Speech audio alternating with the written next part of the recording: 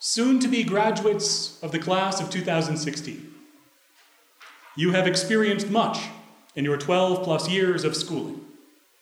You have felt the fires of knowledge. And I'll bet you've experienced the quenching of disappointment.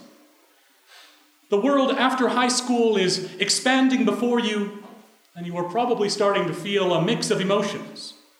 Excitement at the exploration, fear of the unknown to come, sadness as the implications of going to different cities, different colleges, different lives starts to sink in, and joy at the possibilities before you.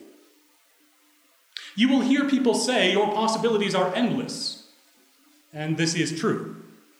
But you will also need to realize that no one can make it by themselves, nor can one person do all things.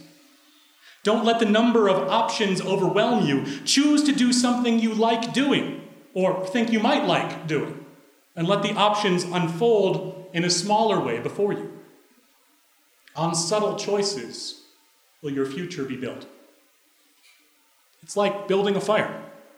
First, you gather the material for the fuel together. Yes, you can light small twigs by themselves, but the fire is much more satisfying and warmer when the kindling is accompanied by medium-sized branches and the branches by logs. But you don't start out by lighting the log. You start by lighting the small stuff. And you've already been through this. You have learned much in your schooling, not just facts and theories, English and ag, but subtle things that you probably didn't even realize you were learning.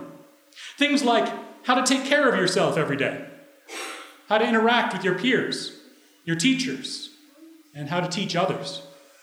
What makes a persuasive statement? How to live out your beliefs, how to prioritize your time, and the natural consequences of not prioritizing well. This makes up the kindling for the fire. What you have chosen to gather into yourself. However, just because you're graduating now, don't think you can stop gathering kindling. You'll need more of it in your life, and it's easy to gather, especially if you continue to work with others. You all have different experiences already, and will continue to have different experiences from others. This doesn't mean that you should cut yourself off from those who are different than yourself.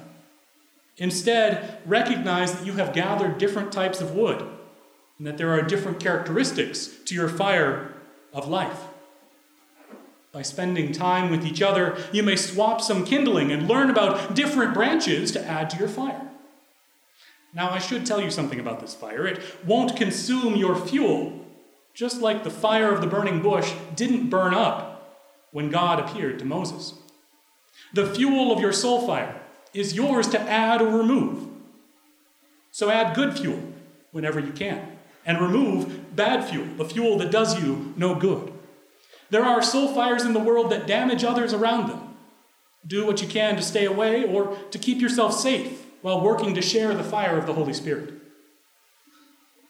You see, we see a fire being lit in our Bible story this morning. The fire of the Holy Spirit descending on the disciples. They too are in the midst of change in their lives.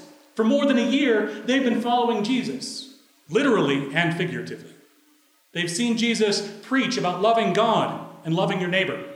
They've seen Jesus killed on a cross, and they've seen Jesus return from the dead and ascend to heaven.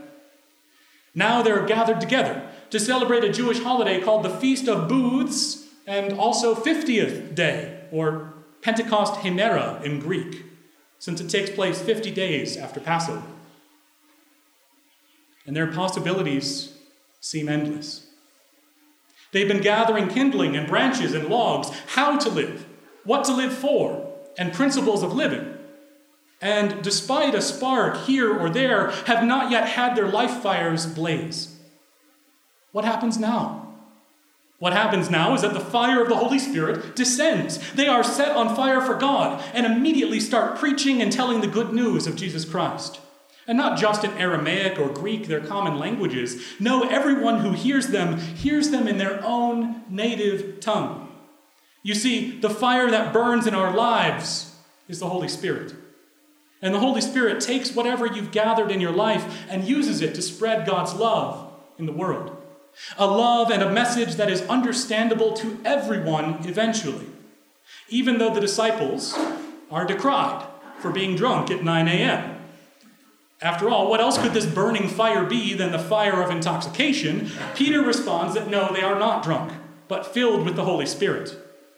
Let this be your answer, truly your answer, if people ask you about the fire blazing in your heart. Don't try to feed your fire with alcohol or other intoxicants. You'll only manage to quench it instead. This brings us to another point. There will be times when your life fire, your soul fire, dwindles down to coals. When the wood you provide is too green or wet, and smoke obscures your fire. Don't despair, and remember what Jesus taught. Love God, love your neighbor. If your fire is dwindling or obscured, ask God to help you blaze forth again. That is, pray. And ask your friends and family to help pass the fire back to you. It's okay if this takes some time, or you have to gather new kindling and branches again. As the choir just sang, they that wait upon the Lord shall renew their strength. Seek out a community, wherever you are, that seeks God together, and take time to renew your strength as needed. Remember, even Jesus took time away from the crowds to pray and seek guidance from God. Often our lives take unexpected directions.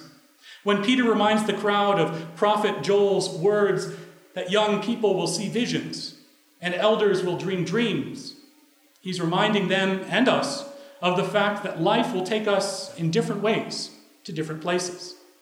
That your vision of the future may not turn out to be so, no matter how much planning you put in. And that even when you are grown, you will still have dreams of how things could be different. That how things are now is not how things will always be.